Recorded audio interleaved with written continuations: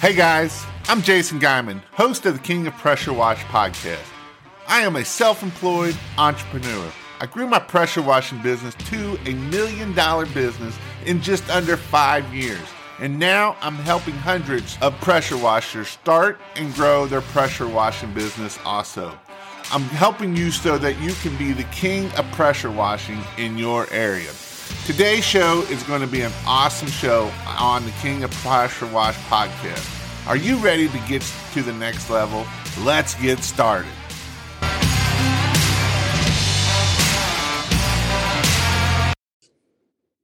All right. Well, family is my wife and I. Kids are all out. We're enjoying time, on our deck. And in these days, we try to find something local in our 4 states we're allowed to go to. So we've been trying to. It's kind of neat because we could get to the Catskills. We did that last week or 2 weeks ago. Went camping, and we're kind of finding some things close to home. We never realized that we're there. So we kind of just enjoy our time, and it's really interesting. My wife and I laugh because since COVID, all the stuff with the COVID-19, our life hasn't really changed that much. We're still enjoying time sitting on our deck, lighting a fire on the weekends, and finding these little, weekend trips we can do. So as Dave Flipping says, we keep the fire lit, and that's what we've been doing. So how I got started in this was 29 years ago. 29 years ago? Well, that's older than some of these guys that are listening on here right now. Isn't that hard to believe? And sometimes, I still feel like go back 29 years, until the end of the day. Then I realize I can't keep up as much as I used to. And things start hurting worse than what they used to, right? Yeah, they sure do. But you know what? It's just like in sports or anything else. You see the older players that stick around. It's because they've got a lot of knowledge and they've learned the game.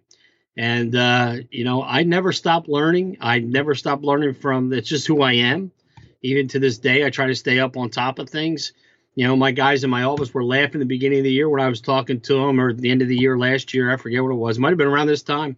We were talking about TikTok, and TikTok blew up with COVID. So the guys are all like, "I can't believe my boss is 56 years old is on TikTok, and we're not on TikTok." So just another example of just trying to stay ahead of things. But that's how I got started. I was in the restaurant business, and I had a guy doing fire suppression, and said that the government got involved. You got to clean these hoods every so often. I can't keep up with all the work that I have. I've been trying to clean the hoods, and I thought, wow, opportunity. So I go out and buy a pressure washer, a van, and I think, oh boy, this is going to be great. I tell my wife about it, and she totally was not with me at all. Well, that didn't last too long, so the wife went, and when the wife went, I stuck with the pressure washing business. Now, I don't know if she did me a favor or what, but I really dedicated myself to what I was doing. I knew what I wanted, and I knew which way I was heading with it. I stuck with it, and here I am today. But I will tell you, the first deck I ever did, I blew it up. I was washing a house. Somebody asked me if I would do the deck. I said, sure. I blew it up. Did you have a turbo nozzle or just the red tip? Well, if I didn't have the red tip, I was right up on top of the wood. So I tell you that. I'm doing a house. I'd probably lie if I said I had the green tip. I might have the green tip, might have the yellow. I don't know. But I tore that wood up. But I didn't know that next door to me was a guy who worked for Woolman, who they had 60% of the pressurized wood at the time, Woolmanized wood. And they also have stains and sealers. So he said, hey, there's a better way to do this. But not like he knew how to do it. But he put me in touch with a guy named Rick Mendenhall from Woolman out in Copcote, PA. And if I didn't ever have that connection, I'd never be where I am today, because the knowledge that he had and everything was just amazing. And a long time ago, when the PW&A had started, they were looking for a wood restoration course. Rick Mendenhall was designed their first course. That was the first course I knew of anything. And back in the day, people would go online. First thing they would do was get a Woolman certificate. And that's the guy who put that program together. He's the first guy I knew that ever did anything like this with wood, Gotcha. whether it be an online or a course or anything. But Rick Mendenhall from Woolman. That's how I got started. Gotcha. So you decided to start a pressure washing business. You lost the wife out of it. I mean, I've been there. I didn't lose my wife through pressure washing. I lost it before I started pressure washing. So I know that story. Been there, done that.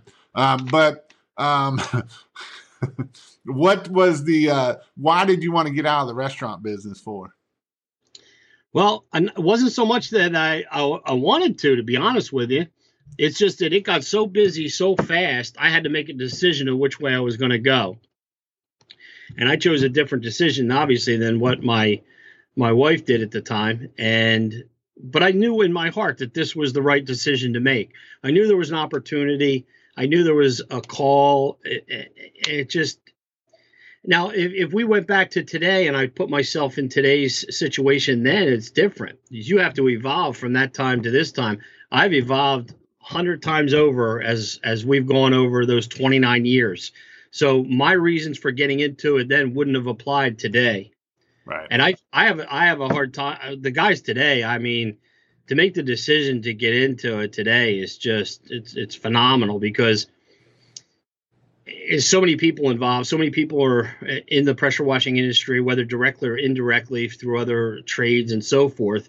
Back when I first started, we didn't even have it. We had the phone book. We didn't even have a listing power wash. It was water pressure cleaning. Well, nobody knew to look under W in the phone book to find pressure washers. And then if you did, there was only 5 of us, 5 people in my area.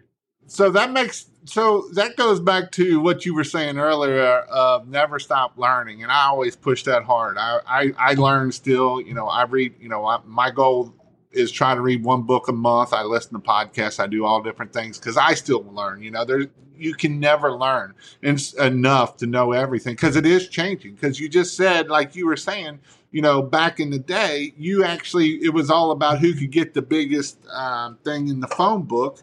And some of these kids never even seen a phone book. And so just to show how far technology, me and my wife was actually talking about this. When I was in high school, I didn't even have a cell phone, and that was in 98. In 20 years, it has really, it just went and blew up on everything of how we marketing, how we do all of that kind of stuff, And so learning those things, what is one thing that you found to help you stay on top of that and keep moving with it versus, well, my phone book ain't working no more? I think it's probably following trends because the theme doesn't change. So like in the phone book, using the phone book as an example, the phone book, you always tried to figure out how you were going to be recognized first. How are you going to get to the top of the list? So everybody used to, like, if you had 20 pressure washers, they all their names of their companies began with an A or a B, or it was AAA, something. So, and then when that got to be too much, they put the black bold letters, and then they did a boxed out little ad. Then they did a quarter page or something, So nothing's really changed. If you go online, your presence today, and how people find you and so forth, you're still trying to get that edge. So even though the trends change, and that's what you look for, the theme doesn't.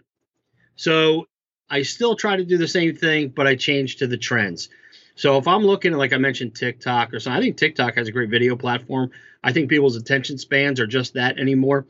We're used to doing a lot of long videos, and we were so proud of some of the stuff we do, and we get enamored with stuff like that. But truth of the matter is, people only want to look at a 15 or 60-second video like they do on TikTok. So how do you capture people in that short a time? That kind of stuff. And I think to this point is I'm looking to make the phone ring, make the connection and so forth. And then that 3-minute, 10-minute conversation comes afterwards. So how do we get their attention first? And that wasn't always the way it was. So again, it's just kind of following trends as they go. And then the learning factor that you just mentioned, the books. I don't care. It's just any person I talk to throughout the day. It could be a customer who knows absolutely nothing about what I do, but their perception of something might click to me when they say something to me that I can learn from. So I'm always looking at that kind of stuff and that kind of feedback from people. So trends and don't stop learning. I agree 100%. That's one thing I always tell people. So why should we want to clean wood for? I mean, it's a pain in the butt. You got to use different. I mean, can we just use bleach? Or I mean, I use bleach because I didn't like it, because I understand, but it goes back to learning and knowing the wood and the different types of woods, and a lot of this you have on your channel. I know you've got it on your YouTube channel, and I put the link down in the YouTube into the description here. So his website is on there, and his to link to his YouTube channel, and he talks about the different methods and all of that kind of thing. But let's just kind of go on surface level of what's the best way to clean decks and stuff like that. Sure. So let's take bleach, for example. So I always think there's a good, better, best. So I'm not sitting here saying, don't use, anything, don't use this, don't use that. But I think what people don't realize, especially when I talk about bleach, is it's not that I'm against bleach for wood at all. What happens is bleach has a place. What I think people, where they misuse bleach is the issue. So bleach is used for a non-porous surface. It's very effective. So building washing, house washing, everything like that, bleach works great with that, okay? The problem with wood is a porous surface. So now we're getting away from what bleach can actually do. So bleach strength is on a non-porous surface. We're asking it to work on a porous surface, so there comes the rub. So then what happens is, and you see this a lot in the posts that people will make, I used bleach, it didn't come out, I had to do it again, I had to make it stronger, I had to do it. And when you do that, the reason you have to do that is because the bleach can't do what you're asking it to do. So if you have heavy organic growth and mold and mildew, bleach reacts with the first thing it comes in contact with, whether it be the growth, the wood, whatever, it's done. So if that mold is that heavy and it roots in the wood, which it will do on a porous surface, you may not get it all. That's why you see people that say, well, I don't like wood because of the callbacks.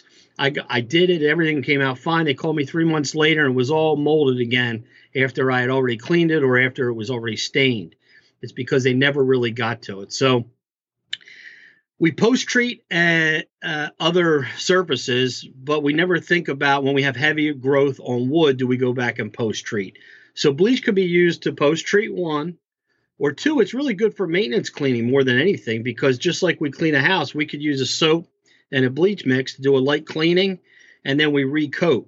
But the initial cleaning, sometimes you just need a little bit more for it, and that's where I've been talking for years. It's funny because I think I'm the first person that I know of that ever talked about sodium metasilicate to use it as a cleaner or a light stripper. And now it seems like more and more people, it's becoming more universal that people are using So what's the difference between what you just said and like not oleic acid? Yep. What's the other wood cleaner? That's sodium percarbonate. Sodium percarbonate, yes. Okay, so sodium percarbonate is an oxygenated bleach. It doesn't have the chlorine in it. It actually will get to the root a little bit better. So does hydrogen peroxide. They'll get to the root better. That's a better cleaner. So if you're using bleach, chlorine bleach, and we're calling it a good method, then sodium percarbonate would be the better method. Gotcha. Hydrogen peroxide would be a better method because it gets to the root. Because it's going to go deeper down into the wood and kill the mold deeper. Correct.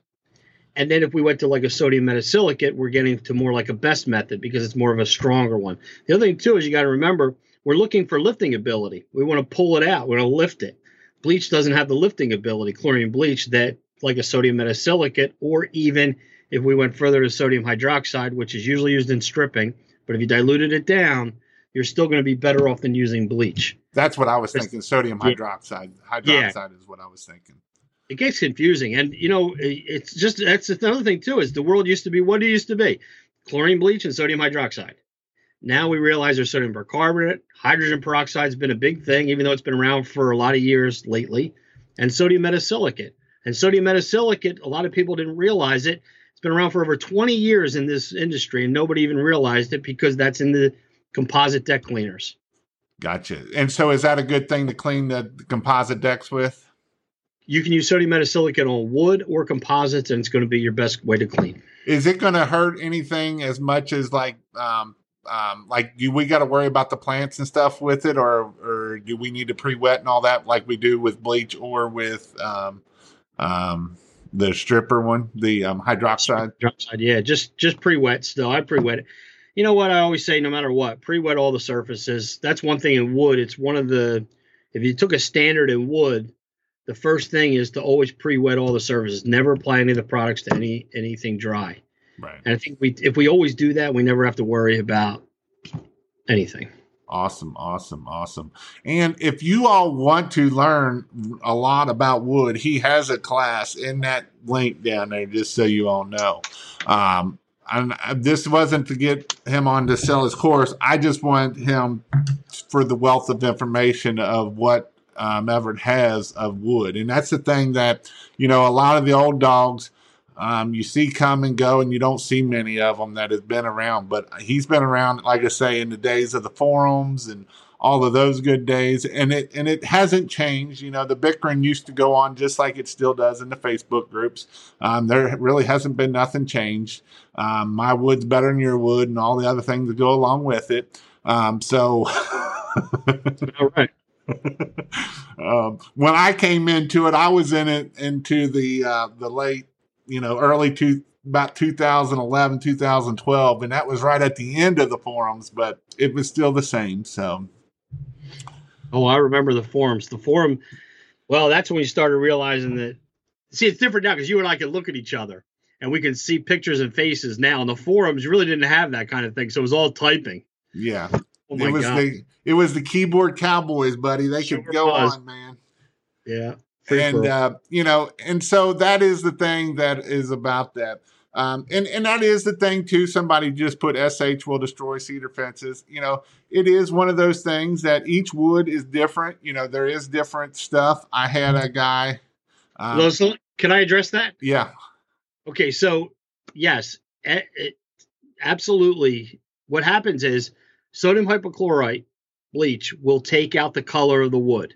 If it's left in the wood, and that's why we pre-wet it, it will dry the wood out. It will dry it out quicker. The wood won't last as long. You can do this in a cedar shake. If you took a cedar shake and put it in sodium hypochlorite, and then you put it in, say, sodium percarbonate, you can see the difference in how much it dries out in a quick period of time, just in your own testing and so forth. So what happens is a lot of people, if you ask them, why does sodium hypochlorite, why is it bad for wood?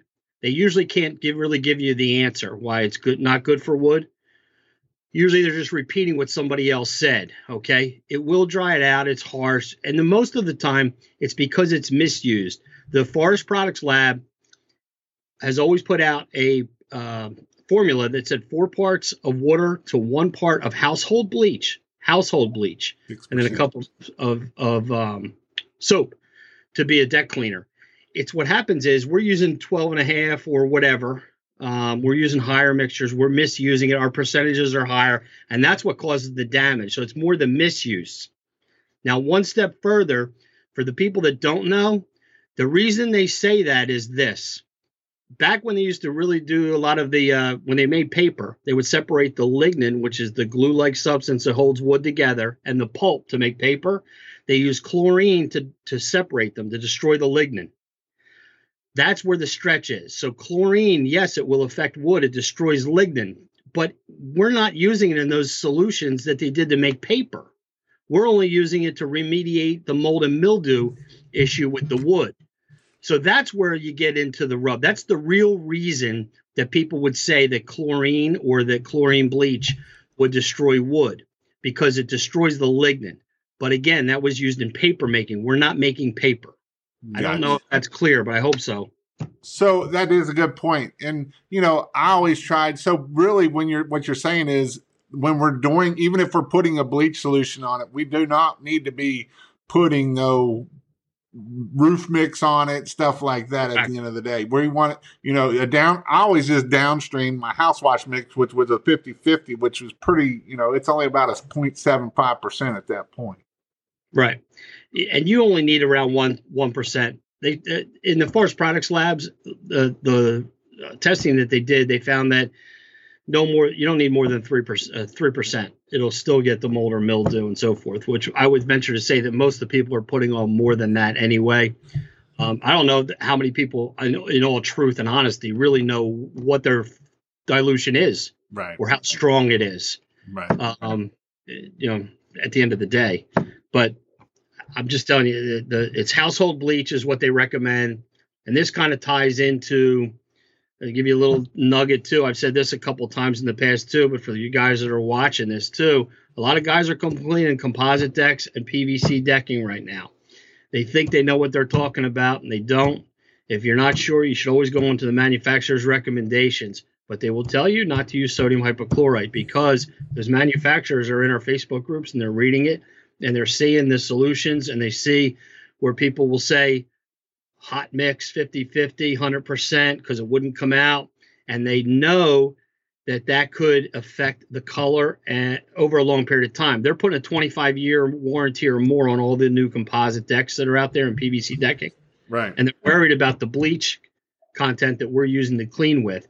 So basically that voids the warranty. So if you're a pressure washer today and you're using those strong bleach solutions and a homeowner's there, they smell it, or you're just taking a chance that you might be buying a deck because they could always go back to you at some point and say you voided the warranty. And so that's a good place to make sure we're checking that warranty then at that point, correct? Or seeing what they're telling, what their cleaning process is. Absolutely. So some of them will say it's okay for sodium hypochlorite. Excuse me. Some will say it's okay for sodium hydroxide. Gotcha. Trex, the new Trex, they actually have a video. I show somebody. They recommend 3,100 PSI, and I don't know where they come up with that in their R&D, but 3,100 PSI over bleach. Really? That's because they're not educated either. Right. The problem with that is the 3,100 PSI, when the day he turns around and starts doing the house, and then he's got damage all over the house, especially if it's wood. So. Right. No, I like that. And somebody here put something here that I like too, because it is true. It feels like I'm back in school in chemistry class, and a lot of this has to do with chemistry. At the end of the day, the pH scale, all of that is very much into this. Back in the day, I could care less about it. Now I know more about it than I need to. You almost become an amateur chemist if you really get it. Today's market, like I said, we have more products today available to us, especially in wood. That arsenal has really changed. And it changes because the coatings are all different. Right. We used to be all oil based. Now there's oil, water, hybrids. There's everything in between. Some of these things, they're adding crazy things like urethane content we never saw in an outside product that they add to it now. So they get harder and harder to maintain. So what happens is we're using more and more products and chemicals than we ever did. There's more available in the arsenal. So that's another thing. We talked about trends. Staying up on the education and knowing all these different products and different chemicals that are being used for today's coatings is what will make somebody a lot of money in wood. So what you're saying is, Everett, is if we go in these Facebook groups, we'll stay up on the trends and we'll know everything by these Facebook groups, right? I would say that most of the people following the Facebook groups are probably going to be the ones that are the most frustrated. Sorry, I had to push that one a little bit. So. That's all right. You know what? I think the Facebook groups really give a good base of knowledge. It's really where you get to a certain point in the groups where you say, you know what, there's more to this, and then you start going out of the groups and you start learning. And I see those people become a lot more successful. No, you're exactly right there. So I had here comes the question. I had one. Yeah. What about wood ceilings? How do we clean those? Can I use a water-fed pole? Is the question on it. Well, I tell people to stay away from them most of the time. Yeah, that's one that's always a tough one. And they're always difficult because most people, they let them go a long period of time before they address them. So if the issue is they're not getting warmed by the sun so much, so they're kind of protected. So the stain is usually it's still pretty good, or the sealer is still good on the ceiling. But then what happens is the mold and mildew. And is the mold and mildew and the growth, the organic growth there, is that actually on the surface of the coating, or is it in the coating or even beneath it and attached to the wood? And usually that's the case. So most of the time in these cases, to be honest with you, I know it's tough, but they have to be stripped and brightened to get back to the natural wood and then redone completely. Trying to just a light clean and maybe a recoat usually doesn't look as good. Customer's not as happy, and it depends on what you're doing. So if I was going out to a customer like that, I would give them two options. We can either just do a light cleaning, clean it up a little bit, make it look nice. We could apply another coat of sealer. It won't be 100%, or we could actually do it right and strip it. And then you can price differently and then give them the option of which way they want to go. But if you really want to do it right, strip, brighten, and then when you go to seal it, I know a lot of people get frustrated with a brush or a roller or whatever because it's splashing all over them. There are pads. Lamb's wool pads work great. You can put them on a stick, and you can keep the from getting on top of you.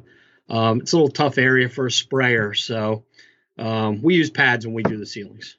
I'm going to go back a little bit because on the cleaning, and so kind of going down the road of, I always charge, the charging, whatever, I hated decks. So I kept going up and up. I was $1.50 just to clean because that was where I would, people still pay it. And so I kept it going at that. But there's also, I would only just use a light house wash mix and go with it and be done with it.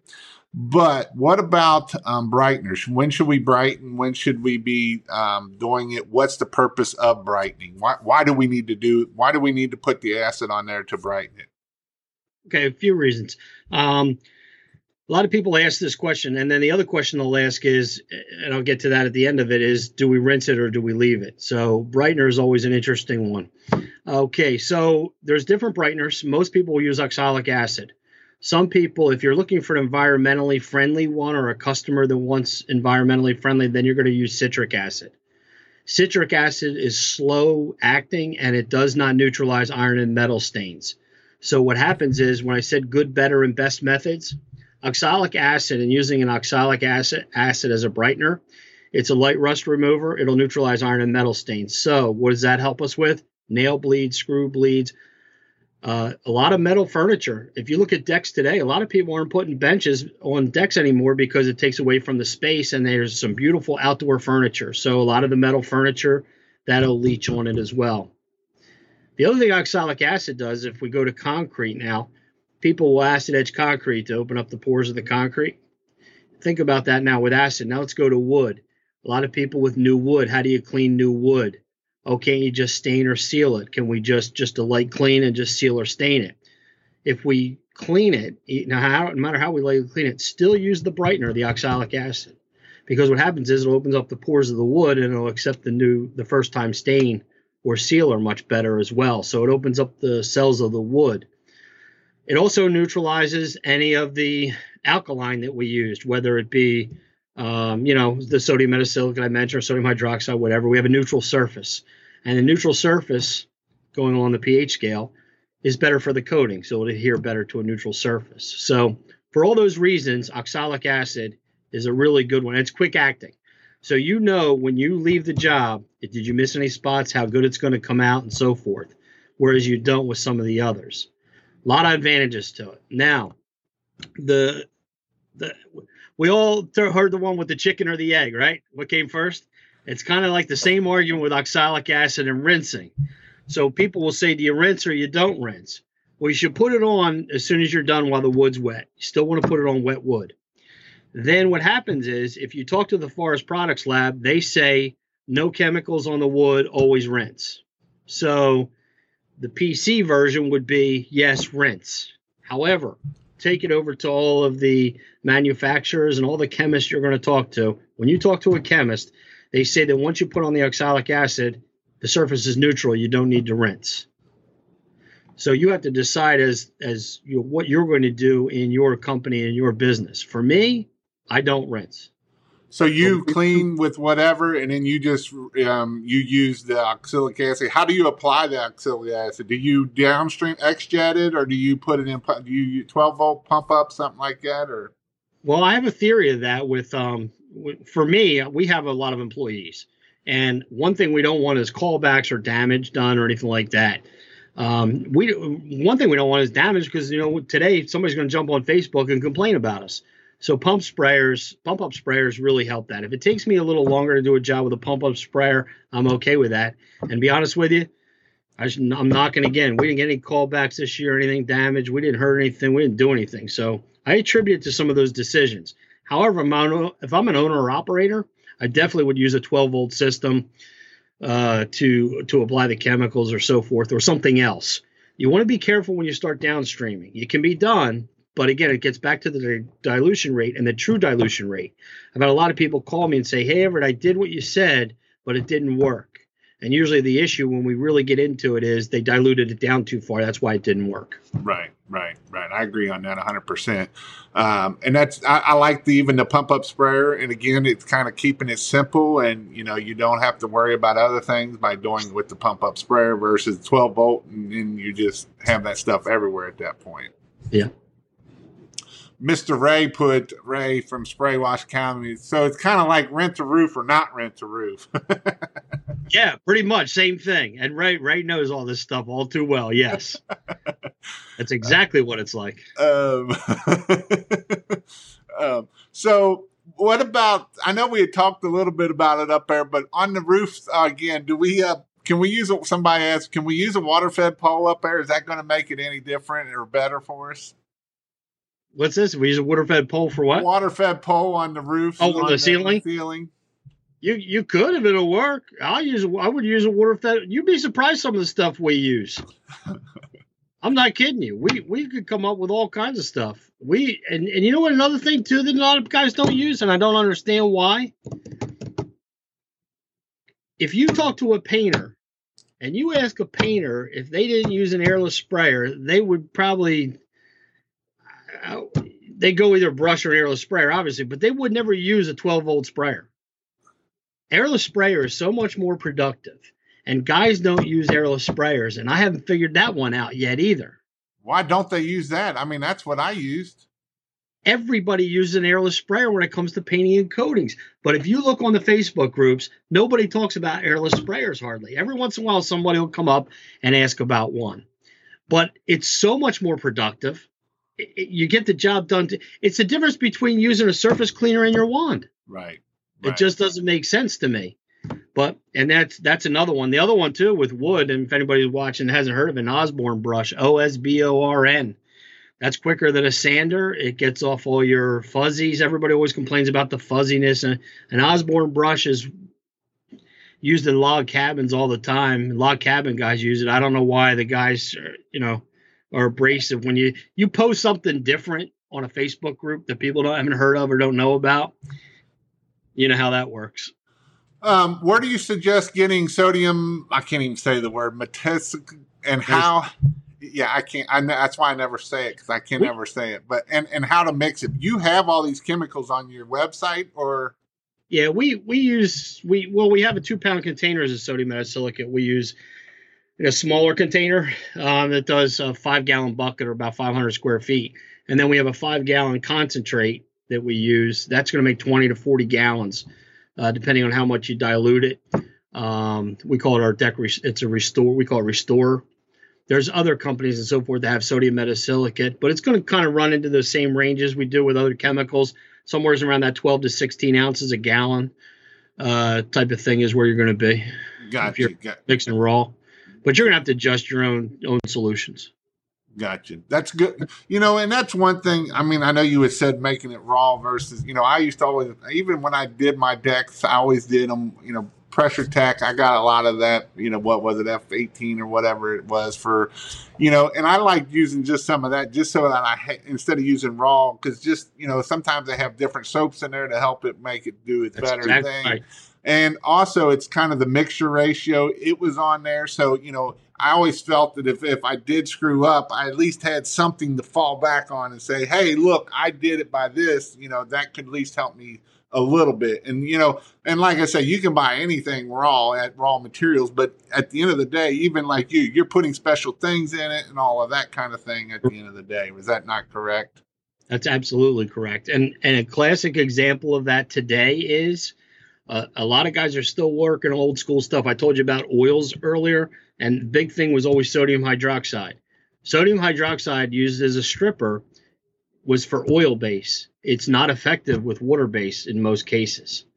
So what happens is today now, even if we have oils, people have stepped up their game a lot. So you'll see a lot of posts where they say, hey, it wouldn't come off.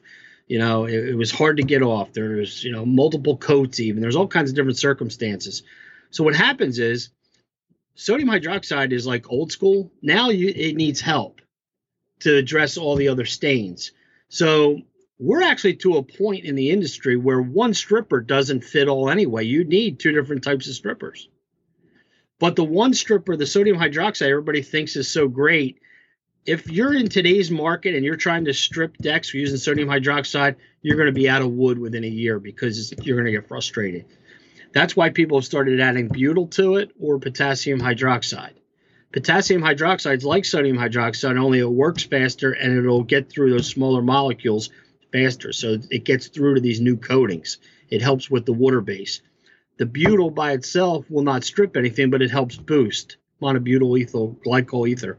So what happens is we have guys out there today trying to, believe it or not, take sodium hydroxide, potassium hydroxide, and butyl and mix them on their own buying raw chemicals. And that's how some of these people have, I know, blown up in their face. You can get hurt. So that's the other thing, too, with raw chemicals is a safety issue. And as we're kind of up in the game, people are trying to save a few pennies, and they could get hurt by trying to mix the chemicals that they don't know how to do it properly. So you got to weigh it. Yep, I agree 100% on that. A lot of people don't understand the chemicals, and they start mixing things, think that's okay, and that is not okay to do. It will blow up. Things will blow up. Sodium hydroxide, you put a tub of that in a 5-gallon bucket, it will get so hot it ain't even fun. I mean, it is hot. And again, the safety measures of not being safety precaution of getting that stuff on you and burn. I've done 3 or 4 freaking stupid cabins, and I got it down in my boot, and it burns down there, and you got it, and then you're doing the next 2 days of it. It's retarded, is what. Yeah. Ray asked a question. Could you speak about leaving water spots on stained soffits after cleaning them? Been seeing lots of guys having problems there. Best recommendation to get rid of these spots. Stain spots? Yeah, the staining spots on the soffits a lot, and even sometimes you'll see them up underneath the roof too. Is he talking about from cleaning? Yeah. I think he's talking about basically where, when you clean either underneath or you clean the there, when you leave the where it'll pull some of the stain off usually, isn't it? Yeah, well, I'll address it from both ways, the way I'm thinking, though he means it anyway. So we get a lot of spots are caused from people cleaning the roofs. So the cleaner is leaving spots.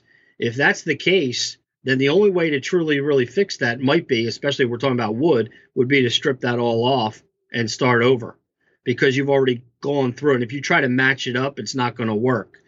Now, going the other way, do you think that's what he was talking about? He put hard water spots from rinse water.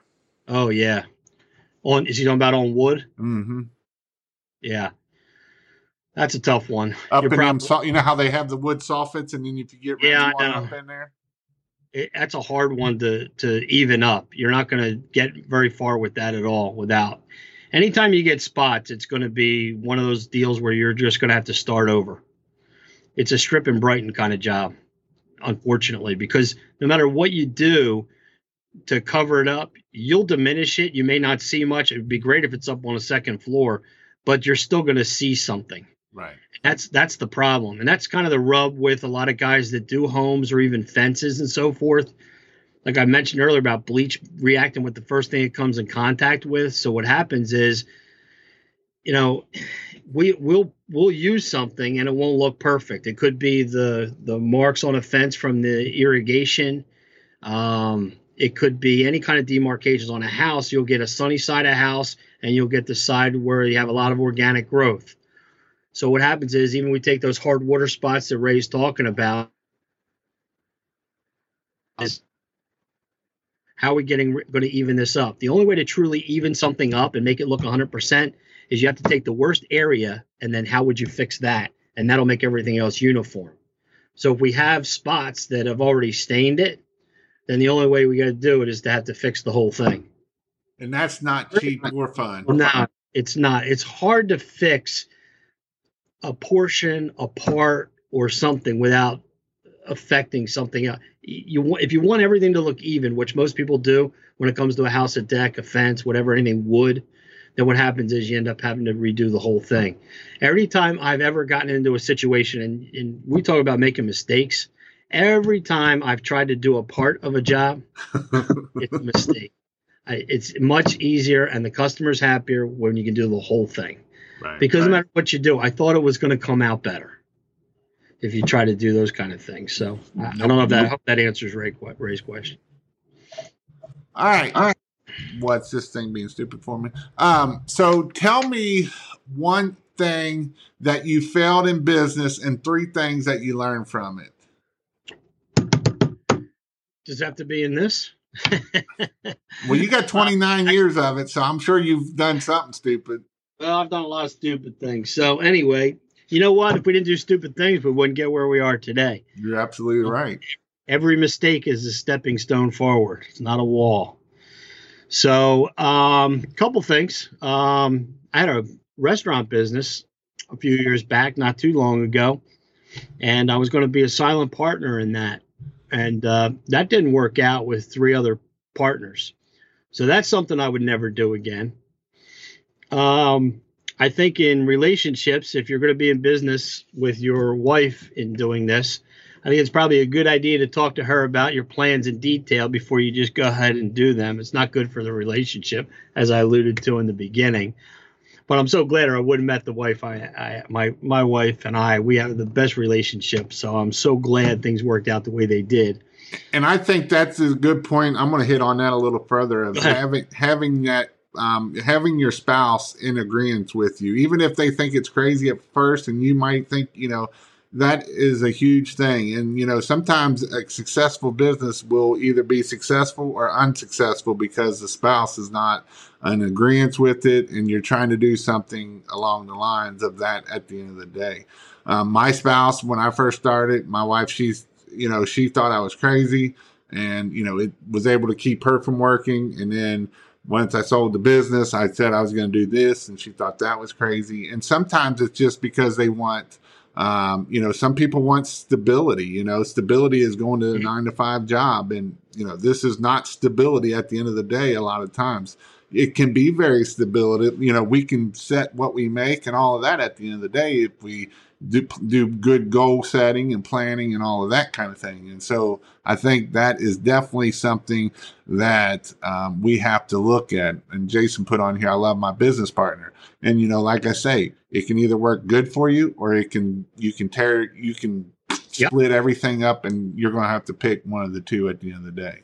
Communication. That's definitely the key to it. And I wasn't good at it early on. And then in business, and what I currently do is, I've learned that, the foundation is so important no matter what we're doing. And if you have as you grow, if you have a weak spot, this business is going to find it. Your business will find that weak spot. So when you're building your foundation, it has to be solid so that when there is an issue, you can handle it. We don't want those cracks in the foundation, because let me tell you, if you got a wart, if you got a crack in that foundation, it's going to find it, and it's going to manifest, and it happens as busier you get and so forth. So I was just going to say, if you have a little minor crack in it, and the little, when you put it in bigger, it just gets bigger. Sure it does. It blows up. The more employees you have, the bigger it gets. You know what, though? You do get to a point, if you do it right and you build it right. I found that, like with employees, the employees really do police themselves. Right. Because they take pride in it. Right. And they don't like when somebody comes in and isn't doing the right thing or delivering the result that we're used to doing. So I found that, whereas it used to be the employees used to cover for themselves, and it wasn't about the company. Now it's more about they care about the company and they police themselves. So that's where you want to get to. But I would take it also on the sales side of it. And I know a lot of people probably don't think of this as much, but the goal should be when you're building your business that customers are calling you for work. You're not going out and trying to get them. That's when you've arrived. When they're calling you, hey, I heard you do great work. Hey, I heard you do this. Hey, I heard you were the person you used my neighbor and they couldn't stop talking about you. So when you get to that point that they're calling us for work, that's gold. And anyway. Nope, I agree 100%. Because, when we get to our customer or when we get our employees to think that they buy into it. And that's why a lot of times I say, share your goals with your employees and make them in part of the goals. Let them be part of some of your goal setting and stuff, because if they have a little bit of interest in it, you will get a lot further than you will ever think by doing it. And at the end of the day, they're good. They're going to be, some of them employees are going to be way better at stuff than you are, or they're going to be wanting to go research something better than you can. And if you think that I'm just the king of everything and they don't know nothing, well, you're going to hurt yourself at the end of the day. You're not going to grow. You're not probably going to be successful at the end of the day.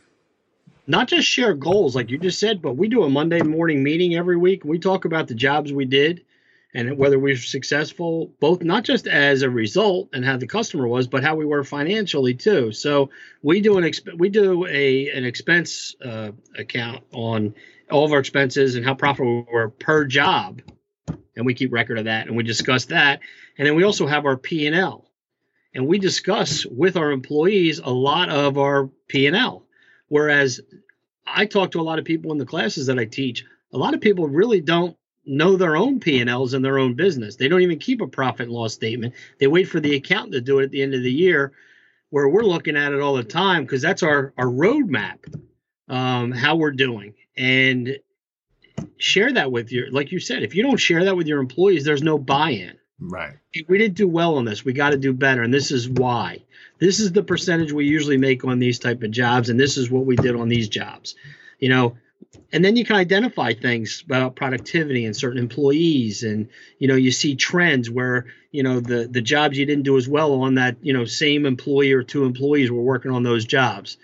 And that's how you find these things out. But those things, like you just said, sharing and opening up this, when I worked for I used to work in a corporate environment. That's how I got to this. So when I was in the restaurant business, P&L meetings were a common thing, and it was shared, between all of management, levels of management, and so forth. I mean, it was a big deal. And if we're going to run our own businesses, shouldn't we do that also? It would just make sense. We'd all be more successful that way. No, and people, well, I don't want to do that, or I don't even know. And if you don't know it, that's an issue. You don't even know what. And even kind of like what you were saying, if you find the same two employees, then we can look at, all right, is it an employee issue? Is it a training issue? We can break that down and figure out where it might be. Maybe it's a training issue. Maybe they don't know what to do and the right way to do it or something. Just because we trained them 2, 3, 4 times doesn't mean that they got it in their skull. Sometimes we got to train over and over and over. But then there comes a point that we got to let them go eventually if they're not going to be able to figure it out. Yep.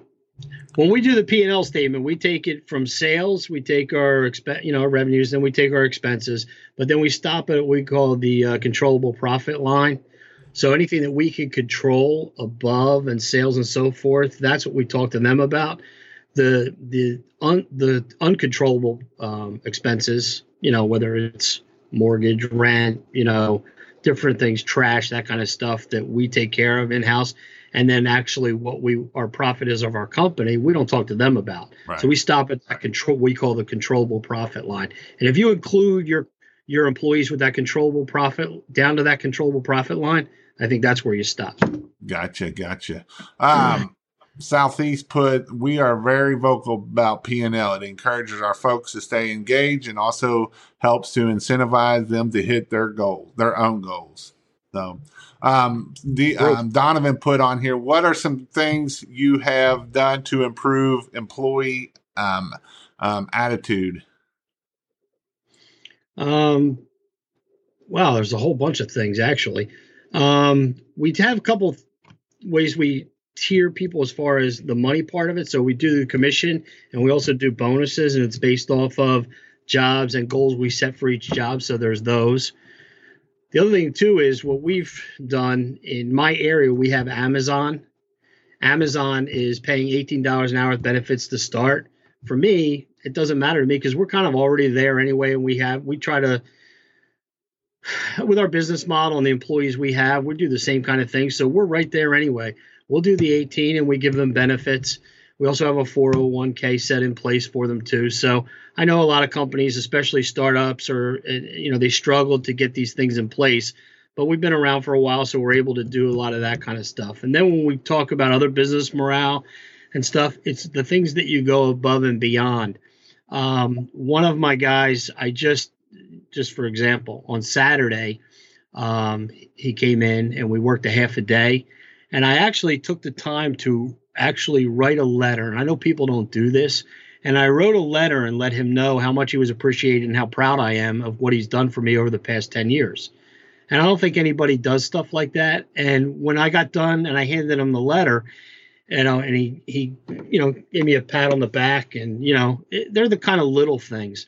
I'll bring guys that'll come in sometimes on a Saturday. We'll sit on the deck, come over to my house, sit on the deck, and we'll barbecue and eat, that kind of stuff.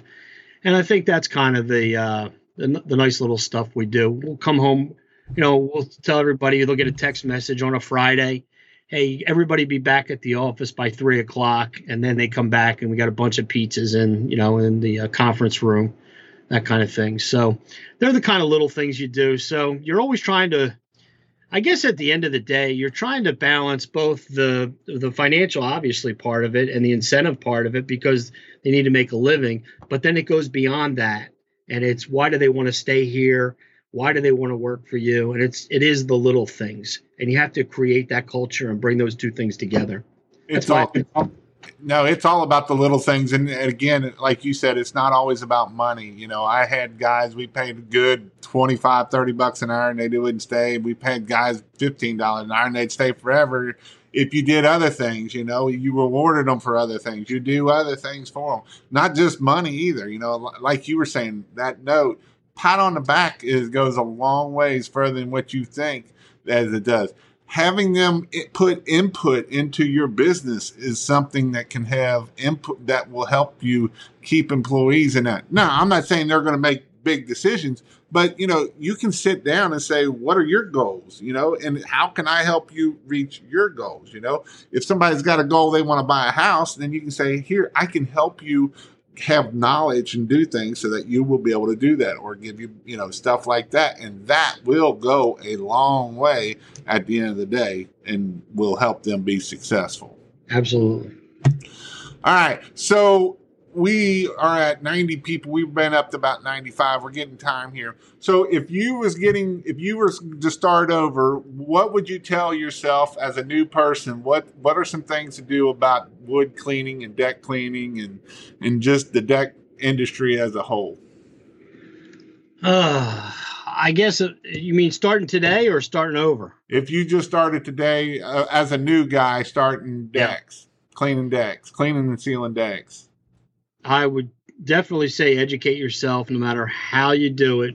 And I don't care whether it's a Facebook group, a YouTube page, whether it's taking a class, whether it's going on Amazon and finding books. There are some really good specific books on wood, like the Encyclopedia of Wood or the Wood Handbook that the Forest Products Lab puts out.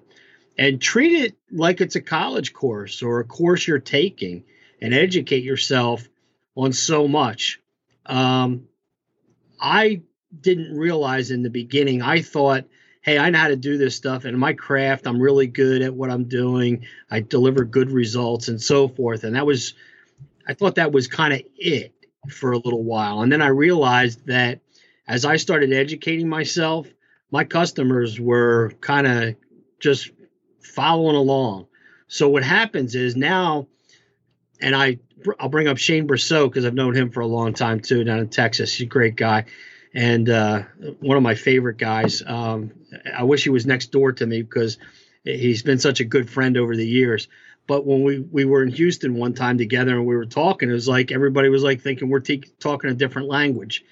And what happens is when you really know your craft and you can go out and talk about, say, pressure treated pine and the characteristics of it and why it's green, why resins come out of it, which only come out of pine, or you're talking about cedar or ipe or mahogany. And all of a sudden your education that you've taught yourself comes out. Your customers are like, this is the guy. This guy knows his craft. He knows his stuff. So you teach yourself, you educate yourself, and then that all comes out. It's all part of your presentation. It becomes who you are.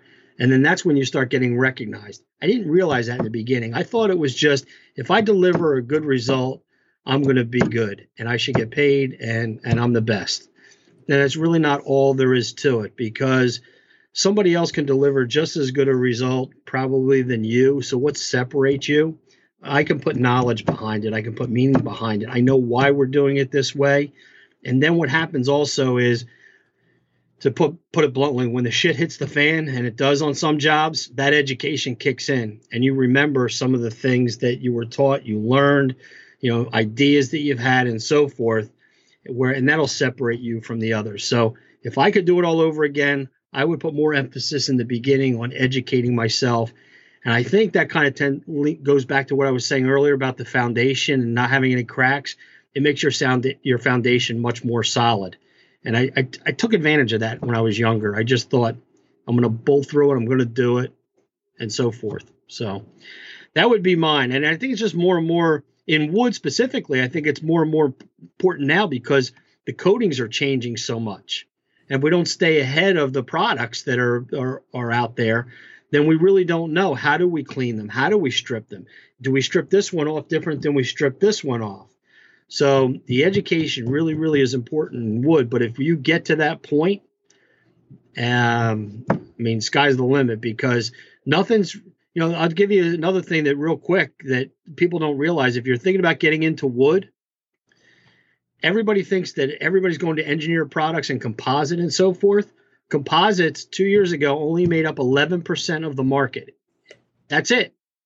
11%. 89% was still wood. And everybody had this fallacy that the wood's still here. It's been around.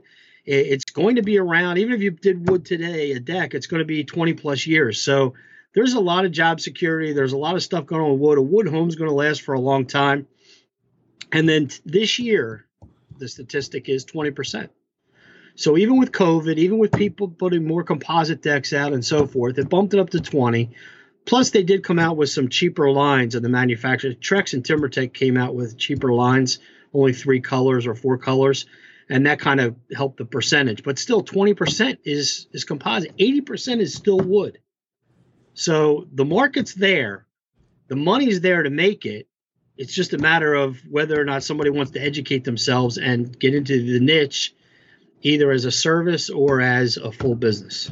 No, I agree 100%. And even talking about the education and stuff, it isn't just about the wood either. It's about marketing. It's about pricing, all of the stuff that goes along with it, because a lot of people get into wood and they do the decks and they bid them and they underbid them so far it ain't funny, because I would never pay that much. You're right. You're not your customer. And I've said it over and over. And over and over and over is, you are not your customer. Quit thinking that I would never pay, because you're right. I would never pay that.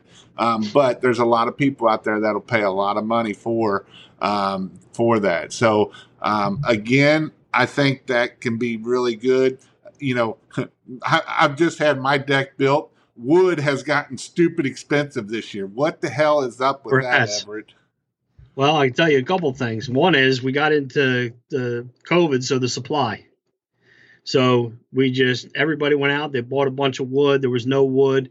And then what happened is we got into fire season and they weren't cutting the wood. So not only did we use up the supply, we couldn't get anything to come back in.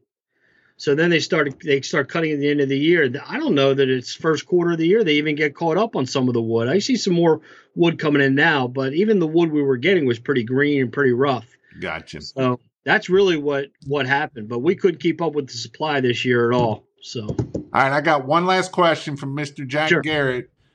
Did anybody ask about the fuzz yet? That's what I was talking about earlier with the fuzz. So fuzz comes usually there is some natural fuzzing on wood. That's nothing you can do anything about. So grade wood, whatever, you're going to get some fuzzing. How are you going to deal with it is the issue. Usually, though, when you have excessive fuzzing, it comes from leaving the chemical on too long or it was too strong. That'll fuzz up the wood too. But I alluded to earlier that Osborne brush. Osborn, Osborne. You can get the brush, goes on a grinder. You can get them on Amazon. You get them other places and so forth. Figure them between $60 and $100. They come in a 4-inch and a 6-inch wheel. And then what happens is they come in 80 and 120 grit. What happens is when it's abrasive, but what happens is it's a cup. And then when you put it on the grinder, it opens up. And then you run that on the wood surface. And it's like using a surface cleaner on concrete, only a surface cleaner on wood. So that Osborne brush will help get rid of those fuzzies and so forth pretty quick and pretty easy. So also high pressure will make some high pressure can fur the wood up, obviously. And I got one last question because it got asked, and I always gotta love it. Go ahead. Do I use hot water on wood? Okay, now that's really a funny one too. So the answer to the question is no. Hot water raises the grain, right? So if you're ever going to, so say you put on, you're going to strip off a fresh coat or something like that. 120 to 140 degrees, something like that. Use about 120 degrees would be the right amount. If you're going to use warm water, it does help. Also, warm water will help, believe it or not, delaminate some of the coating. So you get a solid coating or some of today's coatings with that deck over and some of the hard ones that have ceramic pieces in them. Right. Warm water will help delaminate them to help them come away from the wood, so it helps. So anyway, the idea with hot water is that it raises the grain. I will tell you this. The answer to that is true. It does raise the grain. But the chemicals that we use will raise the grain as much or more, especially if we leave them on there too strong or too long. So we can raise the grain with strong chemicals the same way as we do with hot water. I think the answer to the question is if you're going to use, I wouldn't use hot water. I would use warm water. I'd probably be around 120 degrees if I were going to use it. And it would be for a specific purpose. Awesome. Awesome. All right. Tell me what all I can get at your store and everything that you offer for my listeners. Sure. So the Deck Restoration Plus products, we have 6 colors right now. We're going to go to 11. We're adding 5 new ones this year. It's a water-based stain that actually performs more like an oil. It's penetrating. It actually goes into the wood. It doesn't sit on the wood like traditional ones. And then we have all the products that we can to restore it, including our new Stripper Plus. So we have Stripper and Stripper Plus to help with those coatings I was just talking about, the deck over, some of the water-based, the ones that are a little harder to get off. We have 2 different types of strippers now.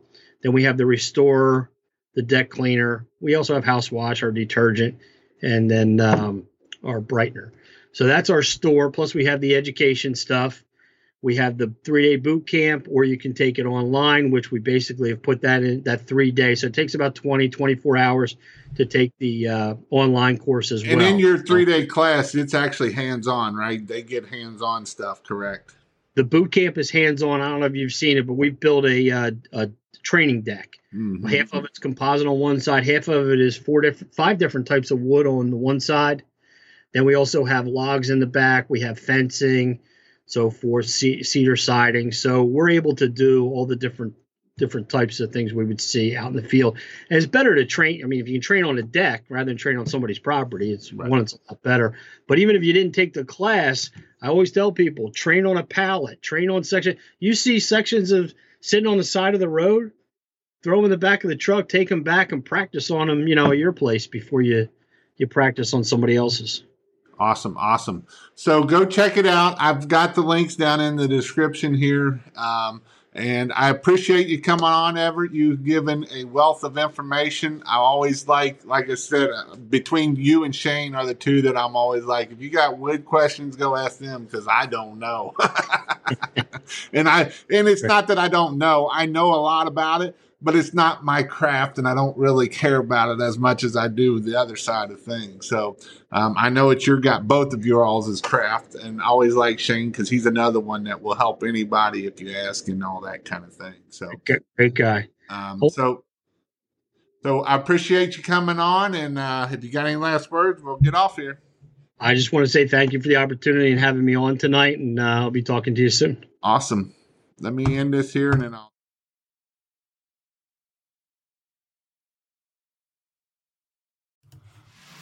All right, guys, that is all the time we have for today's show on the King of Pressure Wash podcast. I know you found this as exciting as I did. If you appreciate the work we do here at King of Pressure Wash, be sure to subscribe so you don't miss an episode. And give this episode a 5-star review. I would appreciate it very much. This helps me get to other people so that they can be successful just like you can be also. And if you're looking to start and grow your own pressure washing business to give you and your family financial freedom, time freedom, be sure to sign up at thekingofpressurewash.com so you can be the king of pressure washing in your area.